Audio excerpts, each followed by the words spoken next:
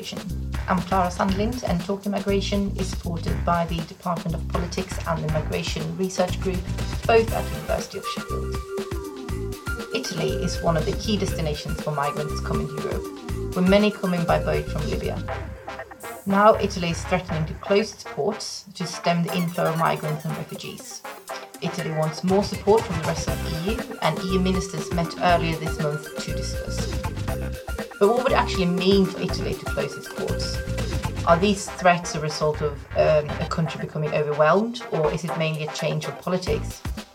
And what is the role of NGOs operating search and rescue missions to save people's lives at sea? With me to answer these questions and more is Simon McMahon, who is a research fellow at the Centre for Trust, Peace and Social Relations at Coventry University, and who has been on the podcast in the previous episode talking about his research on migration in Italy. I asked Simon to start by giving a brief overview of the current situation and explain why Italy is threatening to close its ports now. Okay, so the situation now in Italy and with migration along the central Mediterranean route is, in terms of migration, it's not particularly changed over the last 4 or so years. So the numbers of people taking that route every year have gone up slightly. So 2017, this year, end of June, there was around 83,000 people had made the journey.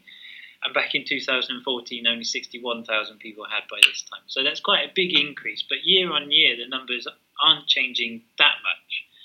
What it does mean, though, is that you get these press reports saying that there is a dramatic increase and it's a record number of migrants coming across that part of the sea and so on. But in the detail, what you see is a pattern of more arrivals during the summer, less during the winter, and more or less similar numbers throughout the year. So I doubt that this year there will be more than 200,000 people. It might be a record compared to last year, but it won't be vastly greater, and it certainly won't be anywhere near what was seen in the Eastern Mediterranean in 2015. So in terms of the migration crisis as a movement of people, it's not really changed very much at all. What has changed has been the political context in Italy, slightly, and attempts by the government to look like they're a bit tougher, and we can talk a bit about that in a moment. And also, there's a sense that that there are too many people in Italy who can't leave the country. So lots of people who moved there never intended to move to Italy in the first place. They intended to move to other countries in Europe. So we had this agreement for there to be a relocation of people from Italy, people who apply for asylum and are likely to get it, 75% chance acceptance rate for people of their country, and they would be able to move to other EU countries. And that relocation hasn't happened. Asylum system in Italy is incredibly slow, so you get loads of people who feel like they're stuck, and the local population looks at them and says, well, why are they still here? Why do all these people come here when they don't want to be here? And the Italian government has kind of run out of ways to deal with it, and their way was to try and say, well, we won't let people in the ports anymore. Yeah, because I suppose, you said it doesn't change so much. The numbers haven't changed so much from year to year, but I suppose there's kind of an accumulative effect. And if there's slower processing, eventually they'll be overwhelmed, I suppose. I wouldn't necessarily use the word overwhelmed, but yeah, there is a cumulative effect that you have people coming every year, and it takes a long time to get documents in Italy. So you do have an increase in people. And Italy, they've had an expansion of their reception system. I've read somewhere, I think it's estimated about 170,000 people are in their reception system at the moment in Italy. So the numbers are quite big. But the Italian government has always tried to establish these emergency reception facilities, so that are temporary, that they know they can close, or that they can change when they need to. And also they've tried to reduce the amount of temporary protection visas that are given over the last couple of years as well. So humanitarian protection and subsidiary protection, which are different types of status that people can get, which are temporary. They've given them in increasing figures. So in decreasing figures over the last couple of years. And this kind of suggests that the Italian government doesn't necessarily believe that people have a valid claim to remain in the country. The refugee figure acceptance rate has stayed about the same. So what they've tried to do is just make sure that people aren't necessarily integrating, aren't necessarily wanting to stay, and not really manage the situation particularly well. And that it has become a kind of a tinderbox for public opinion, yeah. But whether the country is overwhelmed by the number of people arriving, I'm not so sure. Whether the country is willing to actually change the way so that it can integrate people properly, or whether the European Union wants to actually make sure that they relocate sufficient numbers of people so that there is a safety valve, an escape route, then that's not going to happen either, I don't think. So that's where the tension is really coming. Yeah, so that was something else I was going to ask, is what help they're actually getting from the rest of the EU? So there's support for the missions at sea. So there's the Frontex mission, there's Joint Operation Sophia, and other EU member states send resources out into the sea to contribute to those. And then there's this relocation program that I mentioned. So 70 people from countries with a 75% acceptance rate, so they're considered to be likely to given refugee status, they go into this relocation program. But there was meant to be 160,000 people relocated from Italy and Greece over a 2-year period from September 2015, I think it was. And so far, about 7,500 people have been relocated from Italy. So it's a great big failure in terms of relocating people. And when you have 170, 180,000 people arriving a year and only 7,000 are able to leave through a formal channel, it doesn't do anything at all to release the pressure that the Italian system is under to deal with it. Yeah.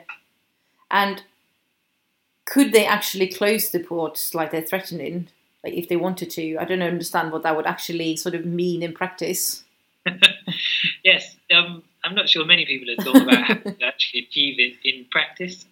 So it was a threat that was made. It was saying that if the rest of Europe doesn't step up and help us, then we will close the borders, rescue ships won't be allowed in anymore.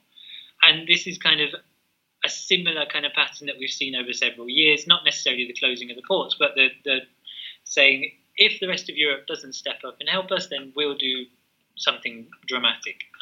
So it's kind of an Italian strategy, and it doesn't often get much kind of support from other EU member states. Whether they would actually be able to stop rescue boats from entering into their ports is highly unlikely, because it's against many of the international laws of the sea.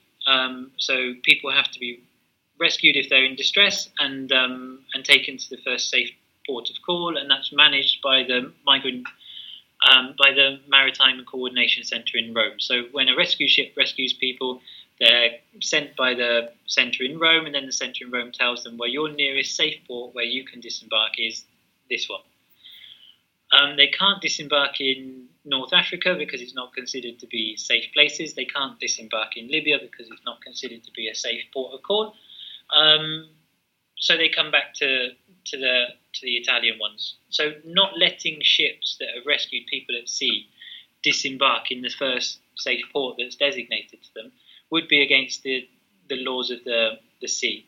And the Italian government have tried to block ships in the past. So in the early 1990s, a ship came across from Albania to Bari in Puglia, and there was initially a blockade to say this ship with thousands of Albanian migrants, this ship won't be allowed in. But the humanitarian situation on the ship, because the ship was falling to pieces at sea, was so great that they just forced their way in, and in the end they got in and they disembarked. In 2004 as well, there was a rescue boat of this, I think it's a German NGO. They rescued some people in the Mediterranean and they took them to an Italian port, and it was their boat and their organisation was called the Cap Anamur, and there was a standoff. They weren't allowed to disembark at first, and they were saying no because you're illegally migrating these people into Italian territory and so on, and you haven't brought them to the first safe port of call and whatever. They just waited outside until they said the situation had got so bad on the ship that psychological and health issues were coming up, and they had to disembark for humanitarian reasons, and they were allowed in the end. So it seems to be that by closing the ports to rescue ships, all that the Italian government would be doing would be causing a dangerous standoff that would put people's lives and safety at risk, only to then be allowed to disembark under humanitarian reasons anyway. So it's a bit pointless from a practical point of view. It's unlikely to actually be able to be done.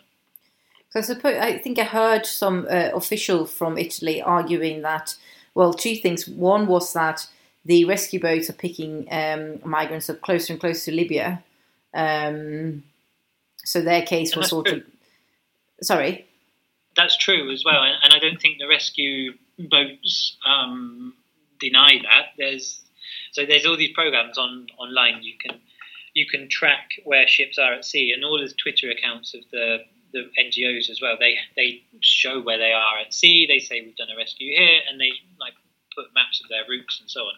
So it's very easy to see where they're doing their rescues. Periodically over the last 3 years, they've got closer and closer to Libyan waters, and some of the rescues have taken place in Libyan waters, but it's always been coordinated by the centre in Rome. Right. In what way? So they say that they have a distress call, and these are the boats nearby, and these are the boats that are allowed to go and get them, and they coordinate who is in the vicinity and who's able to carry out the rescue that way. Oh, okay. And I think their other argument was that actually they're not always the closest port, or safe port. This is me. I'm terrible at geography, so I'm probably so I don't know actually who would be closer, but I should probably just look at. When you look at a map, one of the accusations is that the Maltese don't take people because Malta is closer to where some of the rescues take place. But to be honest, there's also a practical dimension to that, which is Malta is a pretty tiny island, and if you were to have so many people arriving just on the island of Malta, then there would be a humanitarian issue because they don't have the systems in place to look after those people. So the search for a first safe port of call is also part of this broader coordination of where people are rescued and where they're taken to afterwards. So the coordination centre in Rome determines which is the first safe port of call. So they might not go to the port of Lampedusa, which might be closer. They might go to Sicily, they might go to Puglia, they might go to other ports in Italy, but that's because that's where they determine that there are enough facilities and services so that they can do a safe disembarkation there as well. Right, okay. Because it used to be the case that more migrants came to Malta, wasn't it? It was. And there's discussions around whether there were agreements between the Maltese and the Italian government and trade-offs about saying, well, we won't take so many migrants, but we'll do other things for you. But I'm not too sure of the details of what those agreements were. Right. Oh, that's interesting, though. So obviously there seems to be there's this big sort of arguments going on between the Italian government and the NGOs that do the search and rescue. And so I was wondering if you could tell us, firstly, there's something that the Italians want to put in place, a sort of code of conduct for the search and rescues. And then secondly, if you could say something about the evidence of the sort of pull factors that are claimed to be from these rescue boats. Okay. So they're two quite different things. The thing about whether rescue at sea is a pull factor is a real kind of hot potato, and is a real point of contention in Italy and in the rest of Europe. I mean, in 2014, when there was all the pressure to reduce or to remove the rescue operations in the Mediterranean, and there was a lot of pressure in Britain as well. They were saying we shouldn't contribute to rescuing people in the Mediterranean. It was because they thought that rescues were a pull factor. What we saw was they stopped the rescues at sea, and April 2015 was the month of the highest deaths at sea that had been recorded so far. And so whether or not migration was a pull factor, we saw there that not having rescues at sea drastically increased the number of people who died at sea. What that suggests is that people were not moving because of the chance of being rescued. They were moving because they were trying to get away from something. And if the journey still gets more dangerous, they're still going to try and make it. At the moment, the latest kind of politicisation of search and rescue at sea has been driven in part by Frontex and in part by Italian politicians as well. And it links in with the idea that with the criminalisation of support for migrants in Italy as well. So there's been an increasing kind of anger among right-wing politicians in particular in Italy around the involvement of organised crime in reception centres, and that was demonstrated in 2014, 2015. There was a big investigation. And the accusations that some of the NGOs are actually colluding with the smugglers, so they're having direct phone calls, and that they're organising the journey themselves, and they don't know where their resources or their money are coming from. So they accuse them of working with the smugglers in order to make the journey. These accusations, there's the nugget of truth, which is that there has been an involvement of organised crime in migrant smuggling and migrant reception. But the accusations of NGOs have not been supported by any real particularly strong evidence. So the prosecutor in Catania in Sicily that said that he had strong evidence that migrant boats were, that rescue boats were colluding with smugglers, and then he didn't open his prosecution because he didn't have the right sort of evidence that would enable him to make a prosecution. So it seems strange that you would make a public announcement when you know you don't have sufficient evidence to do a judicial case. Similarly, the I can't remember, Luigi Di Maio, who's a very prominent politician in the Movimento 5 Stelle, the Five Star Movement, which is this populist movement that there is in Italy now, he repeated all these claims that there was a taxi service in the Mediterranean, and he would reference back to Frontex reports, which did not say that there had been a taxi service or collusion. And then other newspapers, such as the Financial Times, published apologies and retractions saying Frontex did not use such language. But, you know, the politician had already put it out there, people were already considering it to be true, and the snowball kept on rolling. So it's kind of a longer process of criminalisation of support for migrants in various forms and trying to undermine it. And being told that we should close the ports to migrants is just another part of saying that not only that search and rescue is a pull factor, but that people doing search and rescue are actively working with the migrant smugglers. But there's not enough strong evidence to actually be able to say that. So what's this code of conduct then that they want to implement?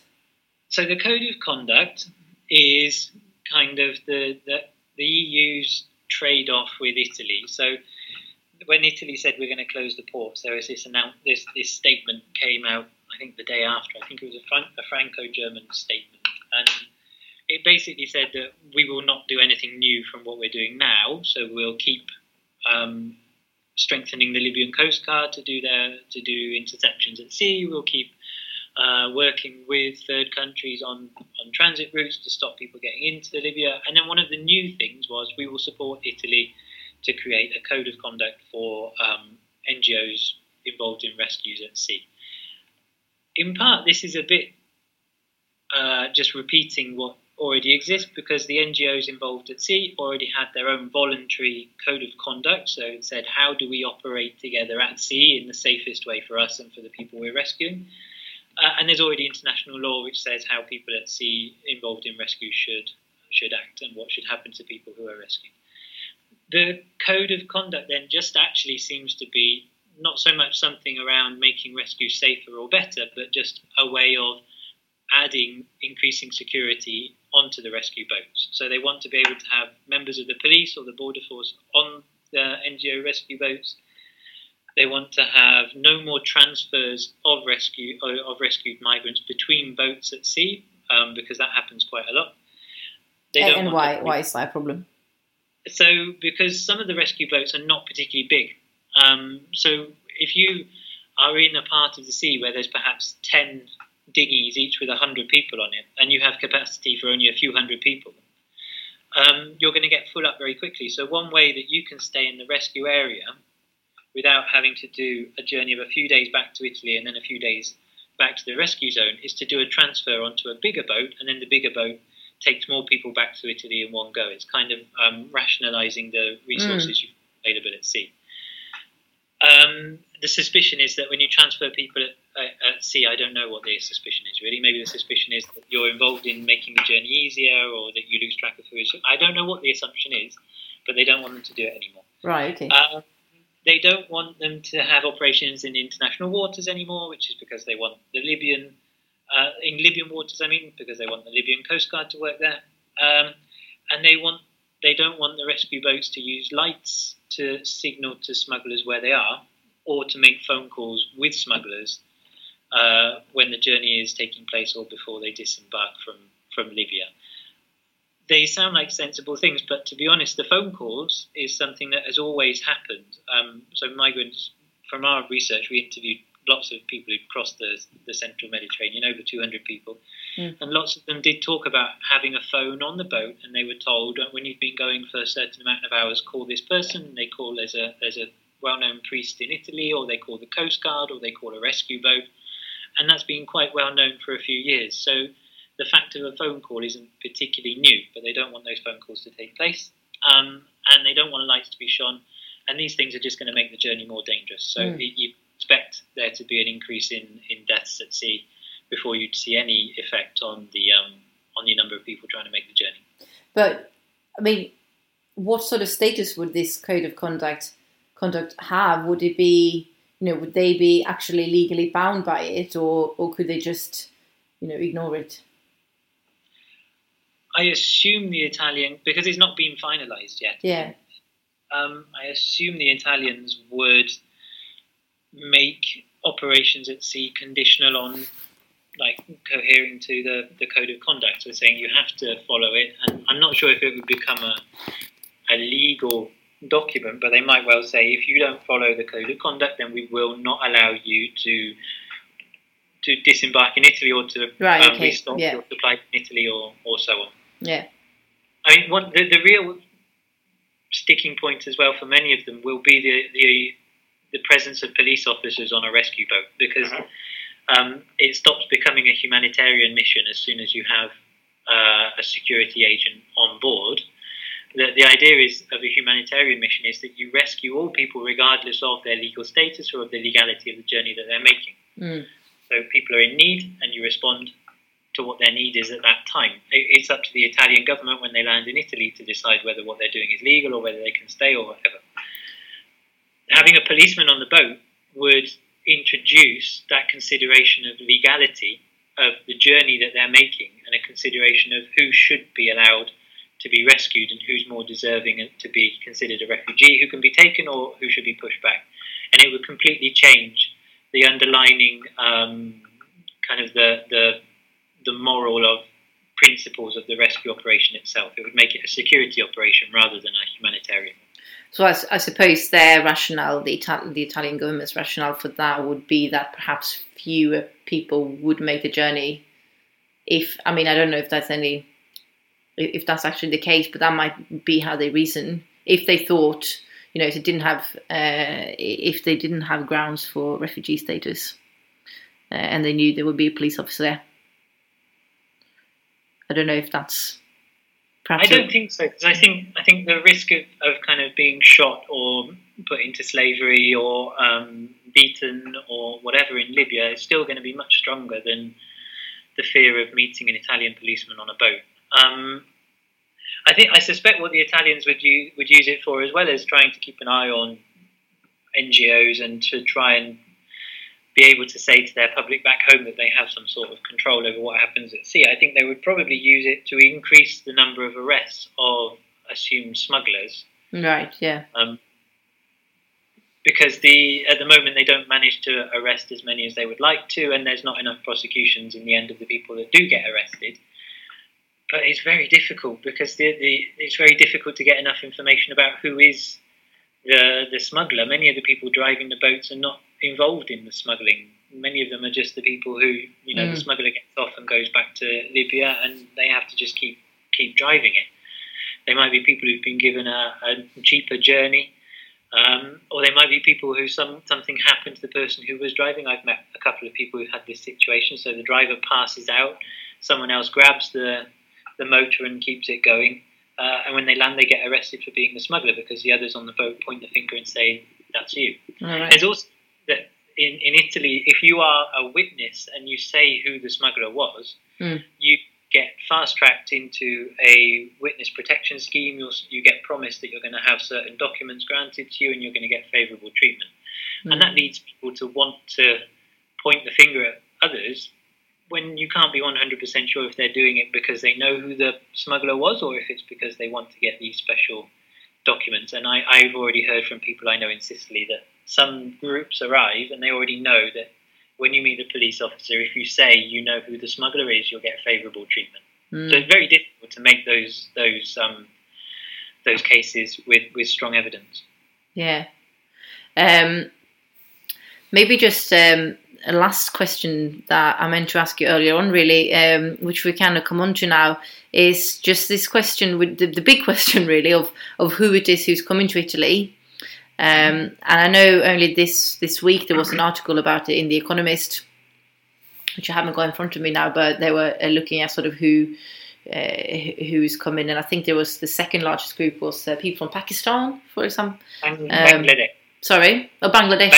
Bangladesh.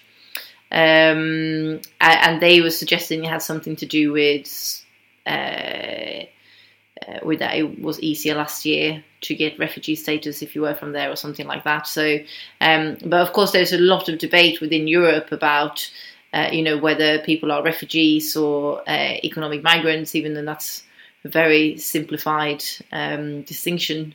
But has it changed at all? Who's come in recently, and could you say anything about that?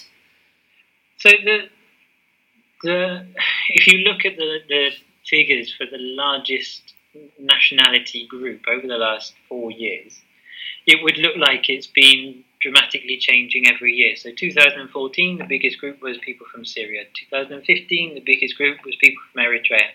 2016, the biggest group was people from Nigeria. And just that headline, you go, oh, it's dramatically changing every year. But in reality, the variations in the figures are not incredibly dramatic. And the overall pattern continues to be one of a highly varied population of people making the crossing from Libya towards Europe. So there's lots and lots of people from lots and lots of different countries, and there's not really any particular nationality that stands out above all the others. So if you think back to 2015 and what was happening in Greece, 3 nationality groups made up 90% of all of the people who were arriving. In Italy at the moment, the biggest nationality group makes up 15% of all the people who are. So there's an incredible variety. And if you have, and the other reason why it's difficult to say whether the composition of the flow across the sea responds to policy initiatives is because lots of the people who've been on those journeys have been travelling for a very long time. So for our research, we found that people have been travelling often for 18 months or a couple of years. And we interviewed quite a few people from Bangladesh who'd been in Libya, and they'd lived in Libya for a few years. They would go with travel agents, organised journeys from Bangladesh. They'd enter quite often into debt bondage in Libya, work for a few years to try and pay that off, and when their life gets too much in risk because of the violence, the situation, they say, no, I have to leave. So if you're moving for 18 months, saying what happened 6 months ago in a policy context in Europe, it's very difficult to draw a connection between that and what's happening in the place of origin or what's happening in Libya. So the timescales are potentially much, much longer for there to be any sort of real impact. And also that there are the article you spoke about was drawing this distinction between there being refugees, who the article mentioned people from Syria, and then there are economic migrants. So if you're not a refugee from Syria, then you're an economic migrant. You're moving just to get a job, and that's not strictly true. Firstly, it's not true because there are various other types of legal status that you can have. So you can have humanitarian protection or you can have subsidiary protection. And secondly, it's not the case because people who are getting on the boats in Libya are moving quite often because of what's happened to them in Libya, not what happened to them in their place of origin. So even if they left Bangladesh or whatever country to look for a job at first, by the time they get to go on a boat, they are normally looking for safety. So they're not a refugee, but they're not moving. They're not arriving in Europe just to get a job. They're arriving in Europe because it's a safe place for them to come to. The thing I mentioned earlier about there being a reduction in the number of people getting humanitarian protection or subsidiary protection, it makes this even more difficult because people who would be deserving of a type of humanitarian protection because Italy is a safe place for them are not getting it because they're being considered either a refugee or an economic migrant.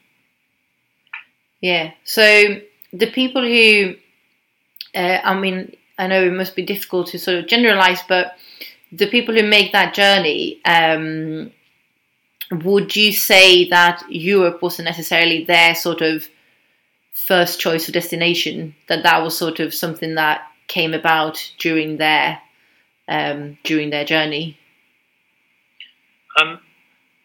From our research we did in 2015, we know that about a third of the people that we interviewed in Italy had originally intended to go to Italy or Europe. And when they said Europe, they normally just thought of Europe as this kind of general place of peace and safety. They hadn't thought of a particular country. But about a third, when they left their place of origin, said, I wanted to go to Europe or I wanted to go to Italy. About a third also were just saying, I went to a country nearby or just I wanted to go anywhere. And this was quite often people from West Africa in particular. So they'd go from Gambia to Senegal or to Mauritania, and they'd just say, I just wanted to go anywhere, and I had to leave at short notice. And then a third of the people as well wanted to go to Libya. So Libya continues to be a destination for many people because there's been decades of labour migration to Libya. People have considered it to be a place they can go to, and they have networks of people there. They think that they will help them to find a place to live, find a place to work. And there's a lot of misinformation from smugglers as well, saying, I can get you to Libya, and then they're taken into slavery and so on. So not many of the people were originally, when they left their home, actually considering to come directly to Europe. And it's a decision that's made along the way, and their plans change as they go to various places. They stop in a place and they see what they can do, and then they move on. And by the time they get to northern Libya in particular, where there's the cities along the coast, they've been through so much and they just feel like they can't go back towards the south. They don't know what the route is. They don't know if they would be safe to do it. And they think that taking the boat would be safer than trying to go back. I mean, people do go back, and people do get flights back with IOM from Libya as well, but the numbers are still pretty small for that, and it's not making much of an impact on the general pattern. Yeah, well, that's really interesting. Maybe just to finish off, what do you think? What do you think will happen now with this port sort of debates and I mean, it's very difficult to say, but what do you think? The next, is this going to sort of die down a little bit, or are they going to continue threatening until they get some more support from the EU?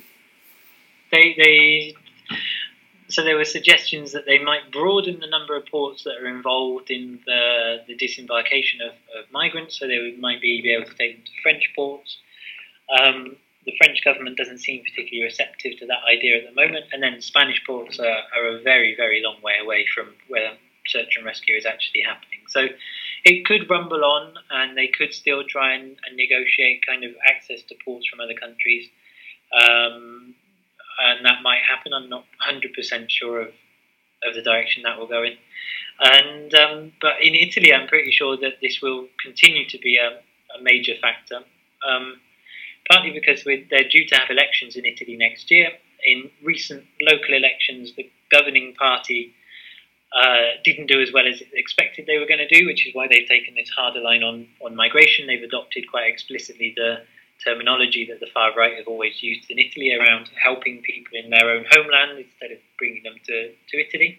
And the far right social movements as well, like this one called Generazione Identitaria, which is they're friends with certain British they call her a journalist from the Daily Mail, and they're this group of young activists from across Europe who have all got together, and they've done a fundraising thing to try and have a boat that will stop migrant rescues from happening at sea. And in the past, they've already tried to do their own blockade of rescue boats in Italian ports as well. And all of this discussion that's happening around the criminalisation of support for migrants is really legitimising the quite awful views that some of these people have around just wanting people to die at sea instead of being able to, give them a chance at living. So this is obviously going to keep rumbling on because of the political context in Italy at the moment. To find out more about Simon McMahon and his research on migration in Italy, please visit our website talkingmigration.com, where you can also listen to previous episodes. If you want to hear Simon McMahon talk more about the migration situation at Italy's border, tune into episode 6 on iTunes or the archive on the website. That was all for this time. Thank you for listening.